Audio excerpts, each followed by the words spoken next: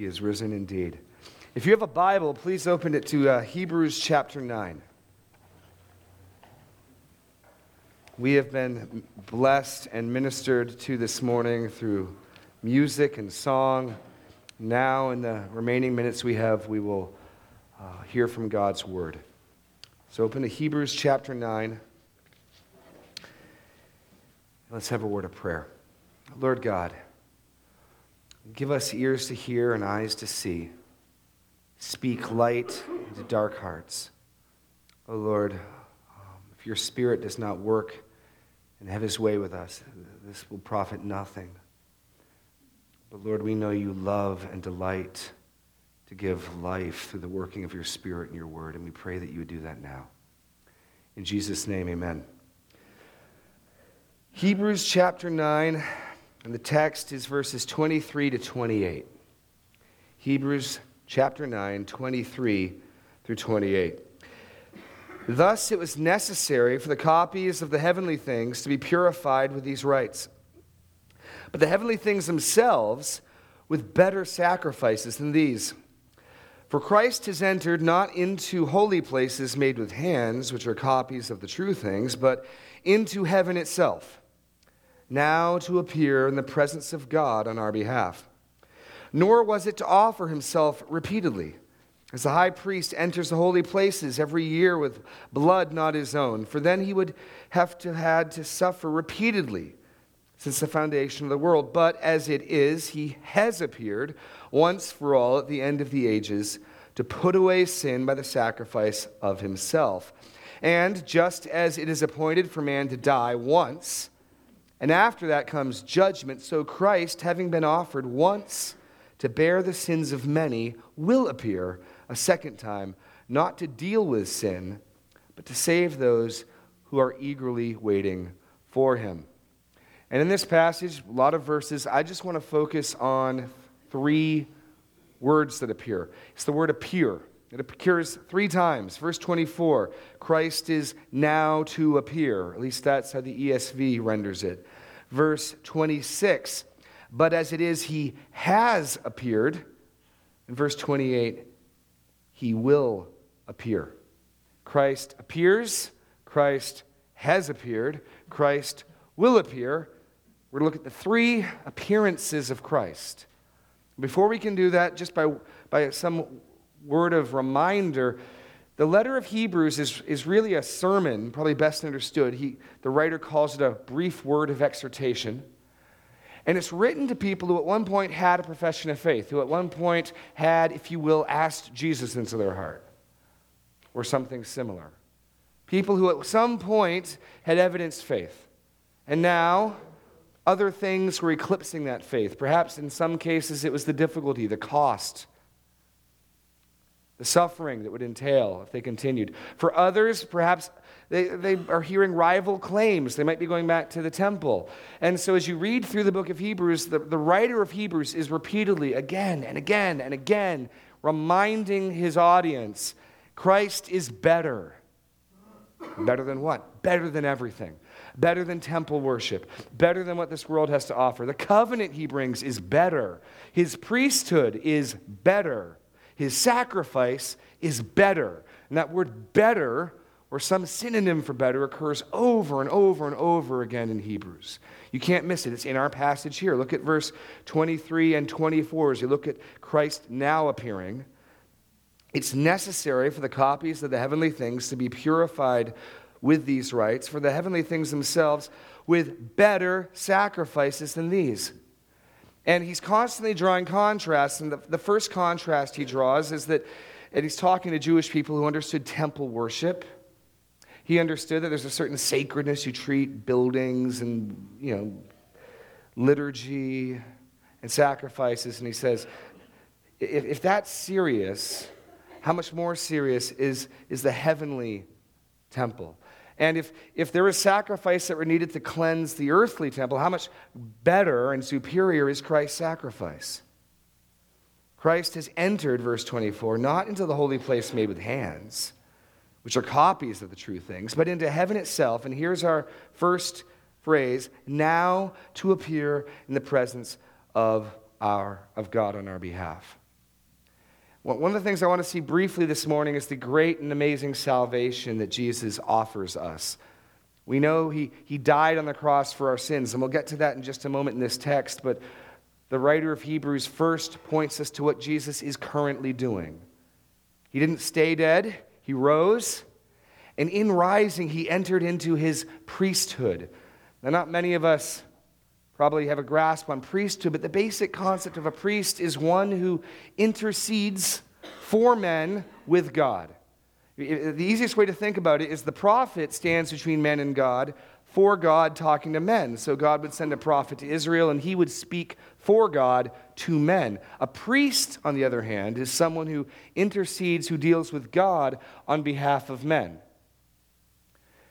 And so we have, in the very throne room of God, we sang about that this morning, before the throne of God above, I have a strong and perfect plea, a great high priest whose name is love, who ever lives and pleads for me. What is Jesus doing right now? He is interceding on our behalf in the very presence of the living God. Yes, with all the recent books that come out about people who've been to heaven or whatever, this one thing I'm looking at is where's Jesus in heaven and what is he doing? Because Hebrews tells us what he's doing. You want to see that even more clearly? Jump a little further back in Hebrews chapter 7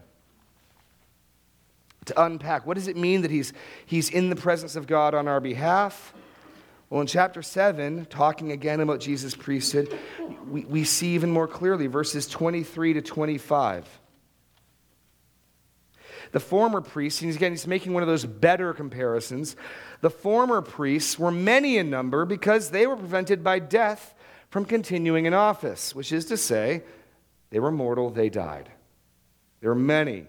In comparison, though, Jesus is one. But he, verse 24, holds his priesthood permanently because he continues forever. Jesus' priesthood is forever. You see how it's better. You don't need a successor. Consequently, verse 25, he is able to save to the uttermost those who draw near to God through him, since he always lives to make intercession for them. So back to chapter 9, what is Jesus doing in the presence of God on our behalf? Interceding, praying for, petitioning. It's not just that he died on a cross for you. It's not just that he bore your sins, but even now he is actively saving you, not from the penalty of sin, but from sin's power, from sin's reign in your life. He is petitioning the Father. You have a priest who is constantly, day and night, 24/7, interceding on your behalf so that you might grow, so that you might have grace. That's what Jesus is doing right now. While we're worshiping and while we're listening to the word right now, there is a great high priest whose name is love, whoever lives to plead for me. Secondly, his second appearing, verses 25 and 26, nor was it to offer himself repeatedly that he entered into the heavenly place, as the high priest enters holy places every year with blood not his own. For then he would have had to suffer repeatedly since the foundation of the world. But as it is, he has appeared once for all at the end of the ages to put away sin by the sacrifice of himself. And again, the writer of Hebrews is making more contrasts, showing the superiority, the greatness, the betterness of the sacrifice Jesus gave. And again, not being Jewish, we aren't used to seeing sacrifices, but if we were Jewish living in this time period, it'd be common enough experience. And he points out first the contrast that the priests, the Levitic priests, would bring in the blood of another. The entire Old Testament covenant, you were saved by someone else's blood. The priest would offer someone else, some animal who did not volunteer for the task. And he says, nor was it to offer himself repeatedly, as the high priest enters the holy place every year with blood not his own. See, those sacrifices that could never pay for sin, the sacrifices of animals, had to be done over and over and over and over and over. And if that was the type of sacrifice Jesus offered, he'd have to be sacrificed over and over and over and over. I mean, perhaps even some of you come from traditions that understand what's going on in the worship service is a re-sacrificing of Christ. I think the author of Hebrews would say no. Notice that phrase, once for all. But as it is, he has appeared once for all at the end of the ages to put away sin by the sacrifice of himself. You don't get much more clear than that. This is one sacrifice. It happens one time. In contrast to the other priests where the sacrifices happen over and over and over, here is one sacrifice. Or go back a little further in Hebrews to chapter 9. Just a little further earlier in the chapter to verses 11. This makes this even more explicit. And the reason this is important is we are trusting in a sacrifice of a man, the God-man Christ Jesus. 9:11. For when Christ entered as a high priest of the good things that have to come, then through the greater and more perfect tent, not made with hands, that is not of this creation, he entered once for all into the holy place, not by means of the blood of goats and calves, but by means of his own blood, thus securing an eternal redemption. For if the blood of goats and bulls and the sprinkling or defiled persons with the ashes of a heifer sanctify for the purification of flesh, how much more will the blood of Christ, who through the eternal Spirit offered himself without blemish to God, purify our conscience from dead works to serve the living God? This once-for-all sacrifice is sufficient. This once-for-all sacrifice is enough. It doesn't need to be repeated. It can't be added to. And he lists alongside this rituals, religious observance. You can't add to it. It's once for all. It's done. It's finished. It's over. Tetelestai, Jesus cries out on the cross. It stands finished. The writer of Hebrews, again, writing to people who know this, reminding them, because there's a temptation in each and every one of us to want to add to that. It's Jesus and my good works. It's Jesus and my baptism. It's Jesus and I go to church. It's Jesus and I help out in the community. No, it's Jesus. Death on the cross, once for all, or it's nothing. And the writer of Hebrews is emphatic on this point. And here we see that Jesus has appeared to save us from the penalty of sin. So right now, he is appearing before the throne room of God to save us from the power of sin. He has appeared to save us from the penalty of sin. And then he brings our attention finally in the last two verses to he will appear. And just as it is appointed for man to die once, and after that comes judgment, so Christ, having been offered once to bear the sins of many, will appear a second time. Not to deal with sin, but to save those who are eagerly waiting for him. And again, another contrast. On the one hand, he says it's appointed unto man once to die, and then comes judgment. And the contrast now is not between the priesthood of Jesus and earthly priests, but rather between Jesus' death and our death.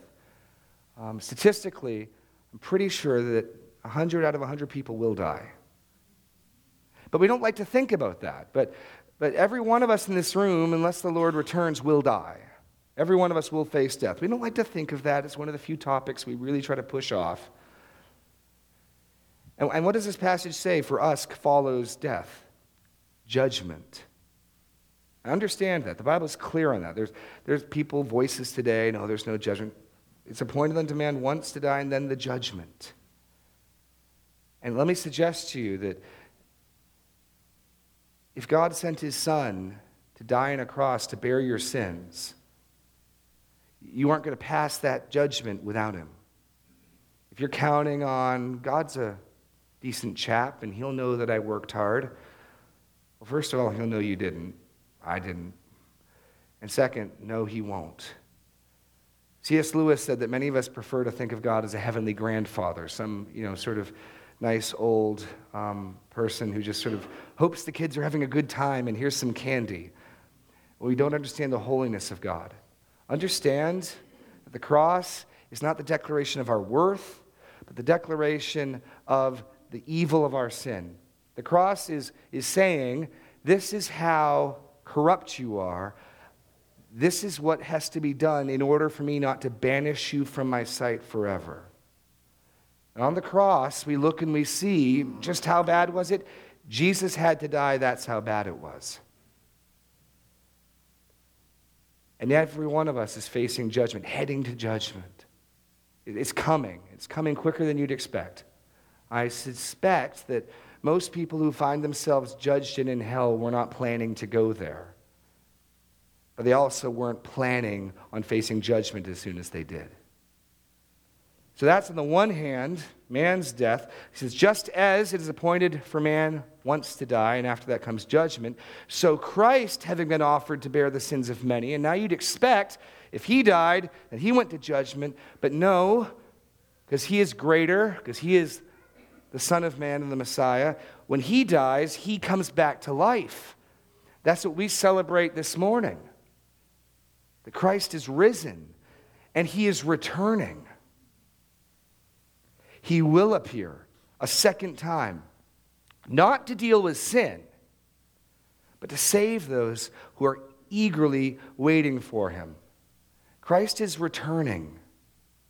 He has appeared to pay for our sins. He is appearing now to intercede for us, and he will appear to save us, to rescue us. Not save us in the sense of bear our guilt, but to save us from the presence of sin, to take us with him to heaven. He saved us from sin's penalty. He is saving us from sin's power. He will save us from sin's presence. And that of course, then begs the important question, how do we share in this? And what do we do with this? Perhaps you've heard this, perhaps you think this is true, but I can't help but notice that we've got a few more people here this morning than we frequently do. And that's great. We welcome you. We think that's wonderful. But what do we do with this? Because it's so easy to sort of mentally tip your hat to some truth and go your way and do your thing. Just keep reading in Hebrews a little further. What do you do with this? Chapter 10. Let's pick it up in verse 19. What do you do with this truth? With the salvation that has been presented, with the Messiah who has appeared and is appearing and will appear. What do you do? Well, the writer of Hebrews draws a conclusion with three let us's. It's not let us, it's let us. All right. Verse 19. Therefore, brothers, since we have confidence to enter the holy place by the blood of Jesus, which is to say, since we have so great a salvation, since what I've just written in the past 9 chapters is true,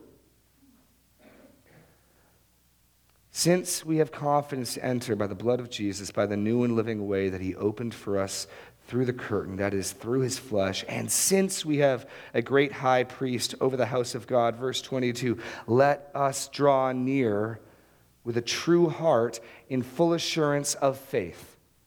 If you believe this is true, if you're here today and you're like, I believe that what you've said up to this point is true, then my appeal to you is this, my question to you is this, are you one who has and is and continues to draw near to Christ with a sincere heart of faith?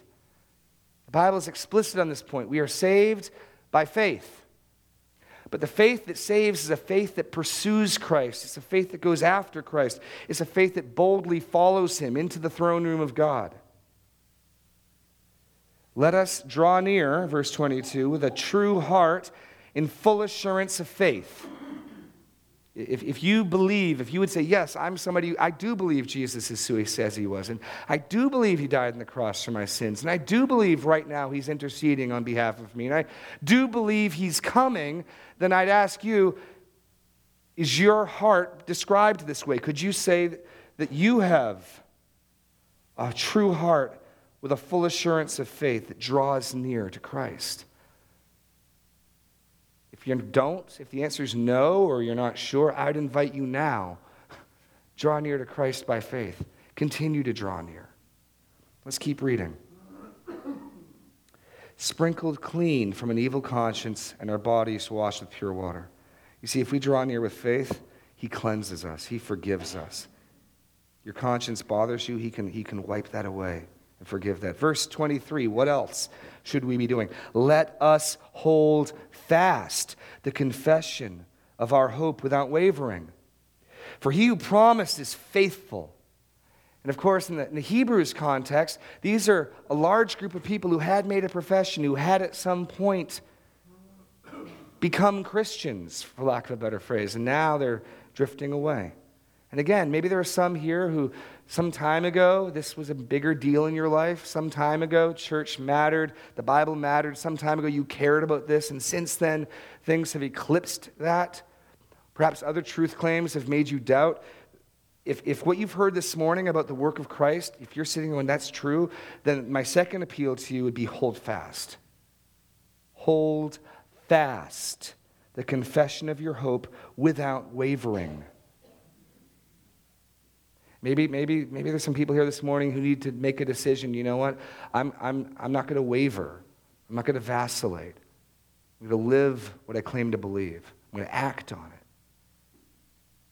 Third, verse 24, and let us consider how to stir up one another to love and good works, not neglecting to meet together, as is the habit of some, but encouraging one another all the more as you see the day drawing near.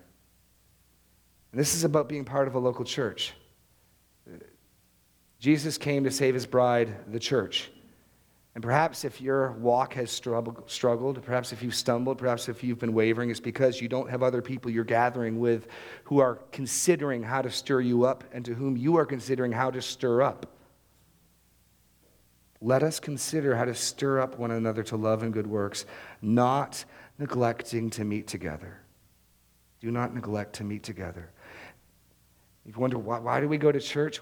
One of the reasons we go to church is to encourage each other. One of the reasons we go to church is that we'll keep believing so that we won't vacillate. I need you, you need me, we need each other, to encourage each other, to remind each other of what's true, so that when we lose sight of the truth, we say, hey, that way. He's faithful. His sacrifice is enough. Now, of course, if you keep reading, let's read one more verse. There's a dire warning here, too. That's what we should do. We should hold fast. We should draw near. We should be thinking about how to encourage each other. Or, if we go on sinning deliberately after receiving the knowledge of truth, there no longer remains a sacrifice for sins, but a fearful expectation of judgment and a fury of fire that will consume the adversaries. Anyone who set aside the law of Moses dies without mercy on the evidence of 2 or 3 witnesses. How much worse punishment do you think will be deserved by the one who has spurned the Son of God, profaned the blood of the covenant by which he was sanctified, outraged the Spirit of grace? For we know him who said, vengeance is mine, I will repay, and again the Lord will judge his people. It is a fearful thing to fall into the hands of the living God. And the reason I read that is that that's the other option. You've heard the good news this morning, that God sent his Son to die, and he rose again after paying for our sins, and even now he is saving us. He is working on our behalf. He will come again. You've heard that the call is a call to faith and a call to confidence and holding fast and drawing near and drawing together. That's what the response. The gospel calls us to believe, to draw near by faith. Or you can expect judgment and wrath. Those are the only two options. And so I just would encourage everyone here, if you know the Lord by faith, to redouble your efforts, to buckle down, to draw near, to continue to draw near, to continue to hold fast, and to continue to gather together. And if you're hearing this, and this might be something you're hearing for the first time, or you're like, I haven't been holding that fast, make today the day that you do that. Make that today the day that you say, Lord, save me. I don't want to face you in judgment. I want this Savior. I want this salvation. Talk to God. Talk to me or one of the elders here if you have any questions.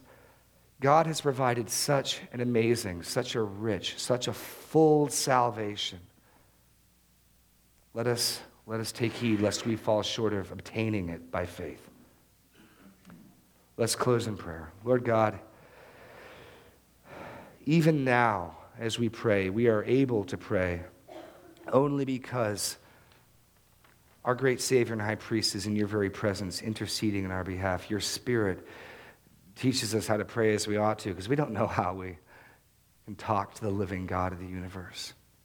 And yet we have the amazing privilege of being able to call you Abba, Father. Lord, let us hold fast and draw near. Let us continue to meet together. Let us live worthy of your gospel and of your salvation. In Jesus' name, amen. We have